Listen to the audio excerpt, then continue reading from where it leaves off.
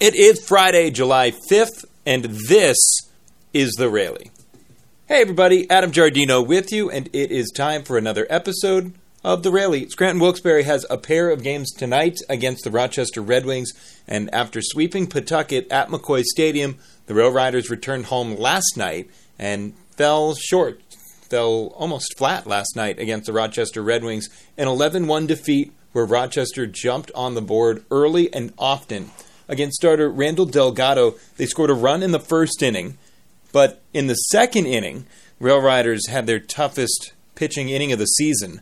After a strikeout began the frame to Xander Wheel, the next 7 men in a row reached via hits, including a double, a triple, 5 singles, and at that point, 6 runs went on the board.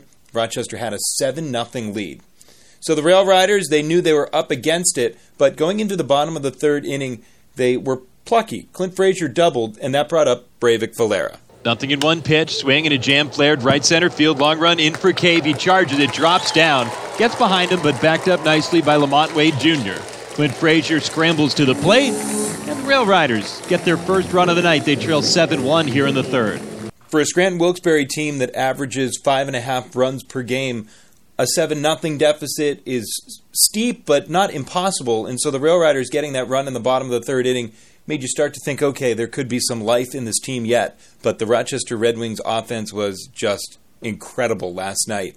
They notched a season-high 20 hits for themselves, which was a season-high in hits allowed by the Rail Riders pitching staff. They added a run in the 4th, 6th, 7th, and 8th innings, and Rochester ran away with it, 11-1, on a July 4th evening that saw 10,000 fans in attendance for the fireworks spectacular on Independence Day. Unfortunately, the game didn't quite live up to the billing as far as the Scranton Wilkes-Barre Rail Riders fans were concerned. Sean Poppin got the win for Rochester. 7 innings, 1 run, 5 strikeouts. He was great. Randall Delgado with 8 runs on 12 hits over 3 2/3 innings pitched. He picked up the loss. Rochester picks up a game in the IL North Division standings, and they are now 6.5 games back of the Rail Riders. But the Buffalo Bisons also lost, so last night that meant that Buffalo remained 6 games in back of Scranton Wilkes-Barre as the Rail Riders enter tonight's doubleheader, games 86 and 87 of the season. Before yesterday's game, in fact a couple of days ago, we had a chance to sit down and chat with one of the newest old members of the Rail Riders.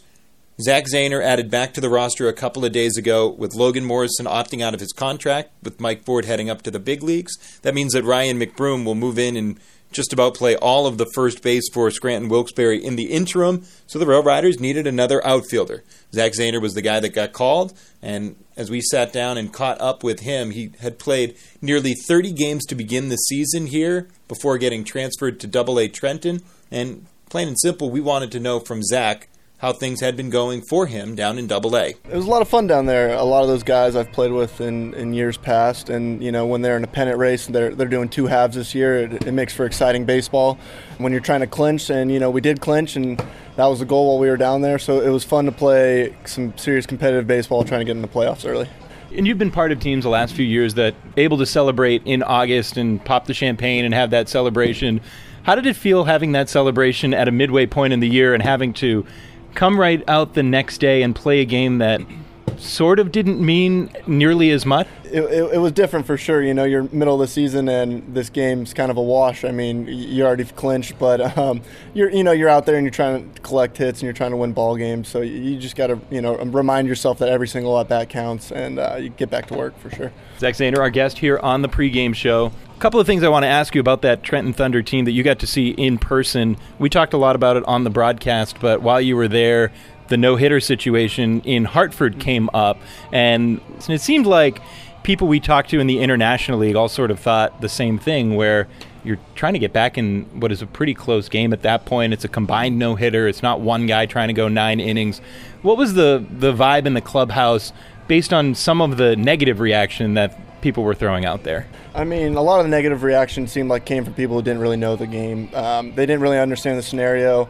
I think it was taken out of context for sure. Yeah, it was a combined no-hitter. But, Lipka bunts and gets on first. We're playing in a small yard, and you got the three best hitters, in Double-A and now in the Eastern League coming up next. I mean, we had a chance to really win that game because of that. So it was a really smart baseball move, and, we were all on his side for sure. And the other thing I want to ask you about from down in Double-A with the Trenton Thunder, I don't even know if I need to ask you a question. I just want to say Davy Garcia and let you kind of talk about that guy. That was probably one of the most boring games I've ever been a part of, standing in the outfield. Zero action at all. He was mowing hitters down. It was incredible.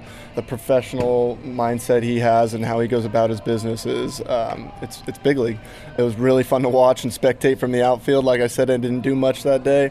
He was just kind of ripping through their lineup. It was amazing. And it's funny that when I say his name, the thing I have to ask you is the follow-up is his no-hitter. And being part of a no-hitter, that's the second most impressive start that he's had. 5 no-hit innings, pales in comparison to all the strikeouts he had. 15 strikeouts over 6 innings just about a week before. So what was it like being part of another no-hitter down with the Trenton Thunder? I mean, it wasn't surprising. I mean, seeing these guys go out there, you see a couple innings roll by, and you're like, it's going to be one of those games where these guys are locked in. We just need to put one run on the board, and you really have a strong feeling you're going to win a game when those guys go out and start pitching the way they do. We've asked you one side of it this year on the new baseballs here in AAA, and I guess since you started the year here, then you went down to AA.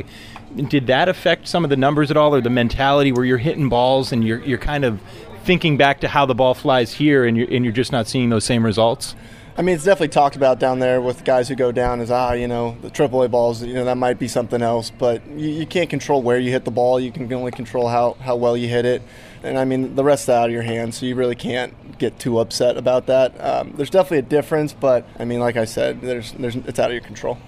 5 more days before the All-Star break. What do you have planned?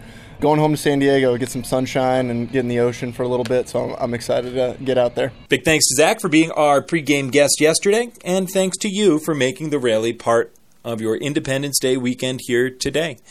Grant Wilkes-Barre has that doubleheader tonight against Rochester. First pitch at 5:05. Pregame coverage begins at 4:35.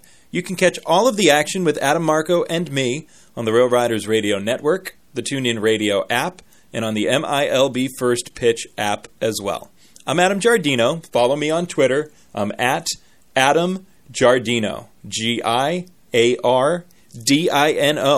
Thanks for listening, and we will talk to you for 14 innings worth of baseball later tonight.